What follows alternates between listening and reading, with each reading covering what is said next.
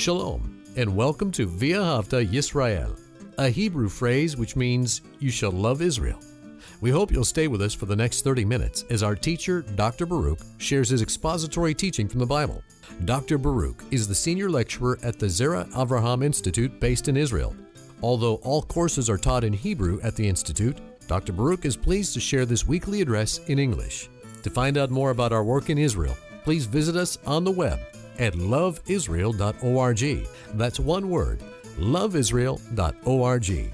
Now, here's Baruch with today's lesson. If you were to be asked the question, of all the people that we read about in the scriptures, who is the greatest? Now, in actuality, your opinion and my opinion doesn't matter. What's important is God's perspective. And we don't have to speculate or wonder, because Yeshua, the Son of God, he tells us specifically who is the greatest. And what was his answer? John the Baptist. And we should be asking ourselves, why? What was it about John the Baptist? Well, we're going to answer that in this week's study. So take out your Bible and look with me to the Gospel of Luke and chapter 7. The Gospel of Luke and chapter 7. We're going to begin in verse 18. Now, remember something.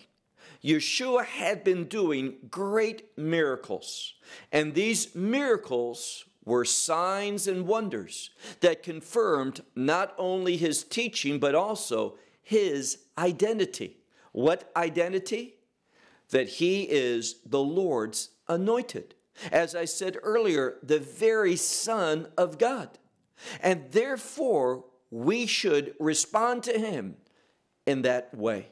Nothing good is going to happen in your life until you recognize him for whom he truly is. Well, let's begin. Look at that 18th verse where it says, and his disciples, that is the disciples of John, they proclaimed to him concerning all of these things. Again, what things? They were proclaiming to John what they had seen, what they had heard concerning Yeshua. All those miracles, all those things that he taught. And John heard them from, as it says here, his disciples. Verse 19. Notice what John did in response to what he had heard. And by the way, we all know that verse. Faith comes by hearing, and hearing the word of God. Verse 19. And John, he called two of his disciples. Now, there's a word in the Greek language for two specific, two particular disciples. And he sent these two disciples to Yeshua, saying, so he sent them to Messiah with a proclamation to be said. And what was that proclamation? Well, it says here in the last part of verse 19, it's a question. Are you the one who is coming, or another we should expect? Now, let me tell you what many commentators say. They say that John, and we know something, the reason why John didn't go to Yeshua personally is because he was in prison. And therefore he could not. And there are those who think that John, he was having some crises of faith. He was no longer sure who Yeshua was. That is not what John was thinking. John was not having any crises of faith. Remember, in a few minutes, we're going to see that it was Yeshua, the Son of God, who gets everything right, that said concerning John, of those who are born of women, no one is greater than that of John the Baptist. So he wouldn't be saying that if John was having some crises of faith. Quite the contrary. John was arriving at the right understanding of Yeshua. There was nothing uncertain in his mind. He sent these two disciples because he wanted to clarify something. Remember, numbers are important in the Bible. And the number 2 speaks of two different opinions. And what two different opinions are we talking about? Well, in Judaism, they teach that there are two Messiahs. Messiah, the son of Joseph, and that speaks to a suffering servant. But they also speak to Messiah, the son of David, and that is that righteous ruling king, that Savior that is going to defeat the enemies of God, the enemies of Israel as well, and establish a kingdom. And what was John concluding? Well, remember, all of these things, what Messiah was doing, he had heard. And therefore, he was arriving at a conclusion. Not that there's two Messiahs, but rather there's only one. And you know what? John was right. There is only one Messiah. He comes the first time for one purpose, and that is to suffer. But when he returns, and he is returning, he's coming for a different purpose, and that is to bring the judgment of God, which will defeat the enemies of Israel, and he will establish that kingdom. That's what Messiah is going to do. And John, in that question, look again into verse 19. Are you the one who is coming, or another we should expect? Verse 20. So he sent these two disciples with that question, and notice what it says in verse 20. The men, that is these two disciples, having arrived to him, meaning to Yeshua, they said, John the Baptist has sent us to you, saying, and they perfectly state that question. Same thing in the verse 20. Are you the one who is coming, or another we should expect? Now again, John was not doubting. He wasn't confused. He heard the testimony concerning the miracles and the specific miracles that Yeshua was doing.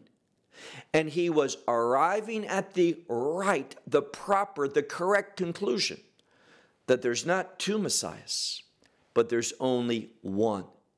He is there, but he's also the one who is coming at the end of the age to establish that kingdom. That is what John is asking through these two men. And notice what happens, verse 21. But in that same hour when they came, what was Messiah doing? It says, he healed many from diseases and afflictions. And by the way, that word here for affliction is a very strong word. It is related to that same word for being flogged in a most brutal manner. So people who have diseases, people who are suffering greatly, and those who have evil spirits, and it says here, the blind ones, many blind ones, and what does it say? Do a good study of this next verb. It is the word grace in a verbal form. So he was giving them grace. And what did that grace give them? The ability to see again. Now, what does grace accomplish? Grace, God's grace, brings about a restoration to the purposes of God so that we can fulfill the intent of God. God created us not to be sick, not to be afflicted by evil spirits, not to be blind, and therefore through the grace of God, we will see restoration. We will experience that healing. Now, sometimes for signs and wonders, it happens in this age. But if you are handicapped, if you are lacking something, the ability to see or hear, realize something. That's true in this fallen world, but in the kingdom of God, you will experience a complete, a full restoration. There's not going to be anyone blind or deaf or handicapped in the kingdom of God. In this world, this fallen world affected by sin, yes. Do some get healed? Yes, I believe in healing. But does that mean everyone will be healed? No, it does not. Why some? Why not others? That's up to God. But we see in this case, through the unique time of Messiah's visitation here in this world, we see that people were being healed, many from various diseases, afflictions, unclean spirits, and the blinds, many of those who were blind. The grace of God gave them the ability to see. Verse 22, and Yeshua answered and said to them, go and proclaim to John what you see, also what you hear. And what is that? Well, notice what Yeshua said to tell John. And that is that the blind see, that the cripple walk, the lepers they are cleansed, and the deaf hear, and the dead are raised, meaning raised from the dead, and the poor, they hear good news, and that's that word for gospel. They are hearing, those who are poor are hearing a message of good news concerning the kingdom of God. Verse 23. And blessed is the one who is not offended. That is a word in Greek where we get the English word scandal. Blessed are those who are not scandaled, meaning are offended or stumble over me. So we need to realize the key to kingdom experience, both in this world and certainly in the age to come, is Messiah. And if you are offended, if the gospel is something scandalous to you, well, simply you are not going to have that kingdom hope. This is what Messiah is revealing. Look now to the next verse, verse 24. But after these messengers went away of John. So these two messengers that belonged to John, two of his disciples, they went away. And what happened? Yeshua began to speak to the crowd concerning John. Now, this is a stamp of approval from Messiah himself concerning John the Baptist.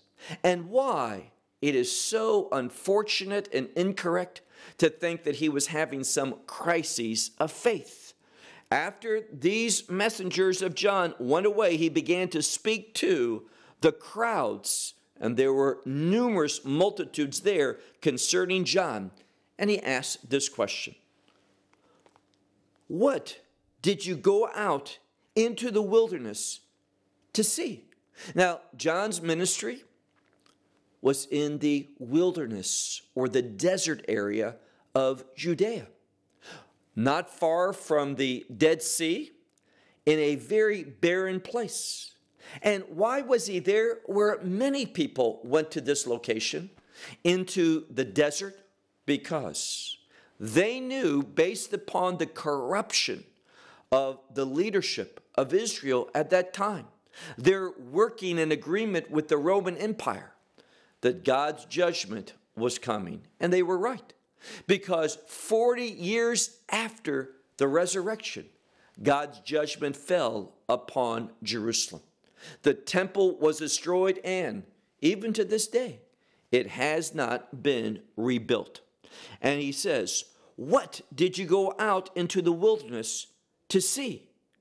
A reed by the wind being shaken? Is that why you went out there? And if you've been to that area, you know that along the Jordan River, there are many reeds. Verse 25. But what did you go out to see? A man in, and this next word means luxurious, those of splendor garments, having been dressed. Is that why we would go out to that location? And of course, the answer is certainly not. They didn't go out to see a reed shaken. They didn't go out there expecting to find some man dressed in fine apparel, luxurious clothes. John. What do we know about John? John wore sandals, just common shoes. And he wore a camel hair garment. Now, for some today, for example, a camel hair sport coat is rather costly. But back in that day, camel's hair couldn't be treated as it can now. And it was really garbage. No one would want to wear camel's hair because it was highly uncomfortable. And why did John wear it? Because it was cheap. No one wanted it. You just went and found that hair, and he made his garment. But what is emphasized is that he had a belt that girded him, and being girded was an idiom for a servant. When Messiah, on that night that he was betrayed, when he washed the feet of the disciples, what did he do? He took a towel and girded himself, and therefore he then served. So John, he wasn't interested in expensive clothes. He didn't wear such things. He didn't eat a fine gourmet meal. We know that he ate locusts that were dipped in honey, and the honey they're talking about is a date honey, which is, again, made from dates that you find on the ground. He didn't spend money on the things of this world. He was not seeking the finer things of this world. What was he concerned with? The kingdom of God. And that's why God used him. So it says, behold, the ones in glorious garments, and that's literally what it says. They are in luxury, where? In the palaces of kings. That's where they are. They're not out in the wilderness of Judea, in those desert areas. Look now to verse 26. He asks again a third time, but what did you go out to see? And here's the right answer. A prophet. Yea, I say to you that more than a prophet.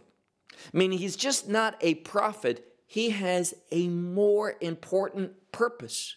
And that is to do what? Announce Messiah. To be that forerunner. And that's exactly what we see. Look, if you would, to verse 27. This is what has been written concerning whom? Meaning this has been written concerning John, saying, for to you a greater prophet has not been born of woman. Greater than who? No prophet greater that has been born of women, meaning in a natural way. Of course, Messiah. He was born in a supernatural way, a virgin conceived. But John was born in a regular way. There was a proclamation. But nevertheless, we see that God moved upon this mother of his, Elizabeth. But nevertheless, we don't see it as a virgin conceiving. We see a barren woman conceiving. And of those two, like Avram and Yitzchak and Yaakov, the children of Israel, those who are born of women, God moved certainly. But those who are born of women, there is not a greater prophet than who? John the Baptist. That's what the scripture is telling us. And behold, I send, and this is the scripture, what's been written. Behold, I send my messenger before your presence. Why? That he should prepare the way, your way, before you. Meaning that John goes before Yeshua. He's that forerunner in order to prepare the way for the very Son of God. And that's why he has this special task because John was fully committed to the things of God. And we see that his diet reflected that, eating simple things. His dress reflected that, not spending excess money on clothes. He was a simple man, not given over to the things of this world, not living in palaces and such, but dwelling in the desert. Why? Because he did not want to be around those who were full of corruption. Because John was interested in righteousness, and that is being kingdom-minded. So let me ask you a question. Are you such a person, committed to the things of God, emphasizing kingdom truth rather than the false propaganda of this world, the lies of this world? What does the scripture say? We'll keep looking at the next verse, verse 28. For I say to you, of those who are born of women, not a greater prophet than who? John the Baptist. There's simply not a greater one than John the Baptist. Now look at the next part of verse 28, where it says, but the one who is least in the kingdom of God is greater than him. Why? Well, John was a great man of God here. But the one who will be in the kingdom of God will be greater than him, even the least in the kingdom of God. Why? Because they have received the redemption. And through the redemption of Messiah, we become a new creation. We all know that expression, we are born again. What does that mean? We are regenerated. We do not live as we once did, but we become a new man, a new woman.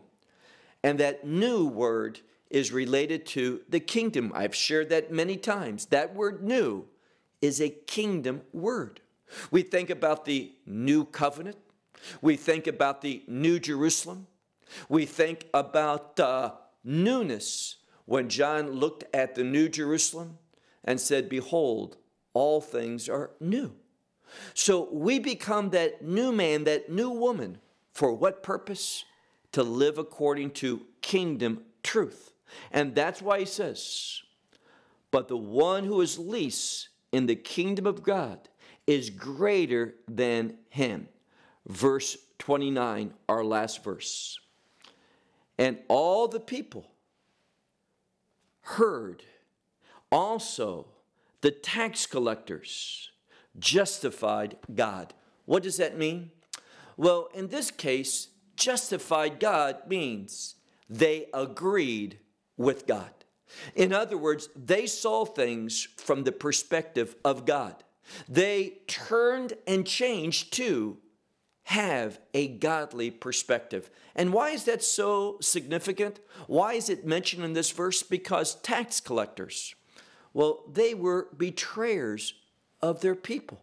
They sided and became employees of the Roman Empire, an empire of oppression, an empire that was pagan, an empire that was not pleasing to God. So why would they do that? Why would they become in alliance with the enemy? And the answer is very simple. Because of money. They were seeking the benefits that they could receive in this world through being wealthy. But what happens? When they heard the teachings of Messiah, when they heard the call of John the Baptist, who went forth before him preparing the way and spoke about a baptism of repentance, many of these tax collectors, they went out.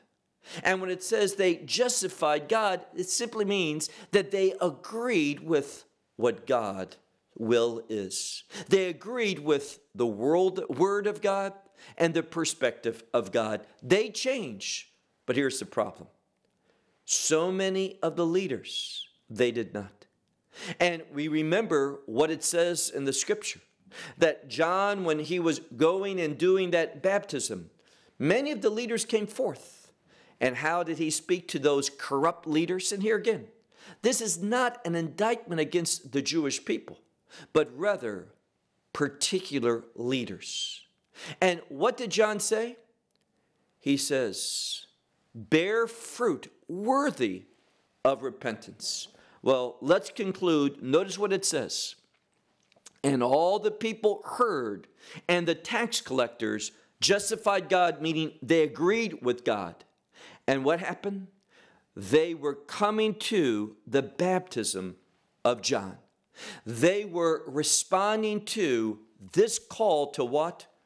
To repent. And again, repentance begins with saying, I affirm, I agree, I accept the standards of God. And why is it so important that we do that? Because when I affirm God's standards, and by the way, where do we find God's standards? Real simple, in His commandments. And when you study the commandments in the Scripture, specifically the law of Moses, you know what the purpose is? Two things. To show us our unrighteousness, to confirm to us that we are a sinful people in need of redemption. And to do what? Well, Paul taught that. To drive us not to works, but to drive us, like Abraham was, to faith. Abraham believed in God, and that faith, that believing in the Word of God, did something. It brought about a change. It caused Abraham to be declared righteous. And that's the kingdom change that you should be interested in. Being declared righteous by God, and not just being declared, but by becoming that new creation, that new man, that new woman, being born again. You ought to be committed to righteousness. Not just being accepted by God through the righteousness of His Son, which is placed upon you, but doing righteousness, testifying of the righteousness of God by doing His will. Because when you are in the will of God, you are going to experience God's presence, and that you are going to know the joy of the Lord. And that joy of the Lord will give you strength in order to persevere and accomplish God's will. And there is nothing better than being in God's will, having done God's will. Why? Because this manifests His glory. And that's why you were created, and that's why you have been saved. Well, I'll close with that until next time. Shalom. Well, we hope you will benefit from today's message and share it with others. Please plan to join us each week at this time and on this channel for our broadcast of loveisrael.org. Again, to find out more about us, please visit our website, loveisrael.org. There you will find articles and numerous other lectures by Baruch. These teachings are in video form. You may download them or watch them in streaming video. Until next week, may the Lord bless you in our Messiah Yeshua, that is Jesus, as you walk with Him. Shalom from Israel.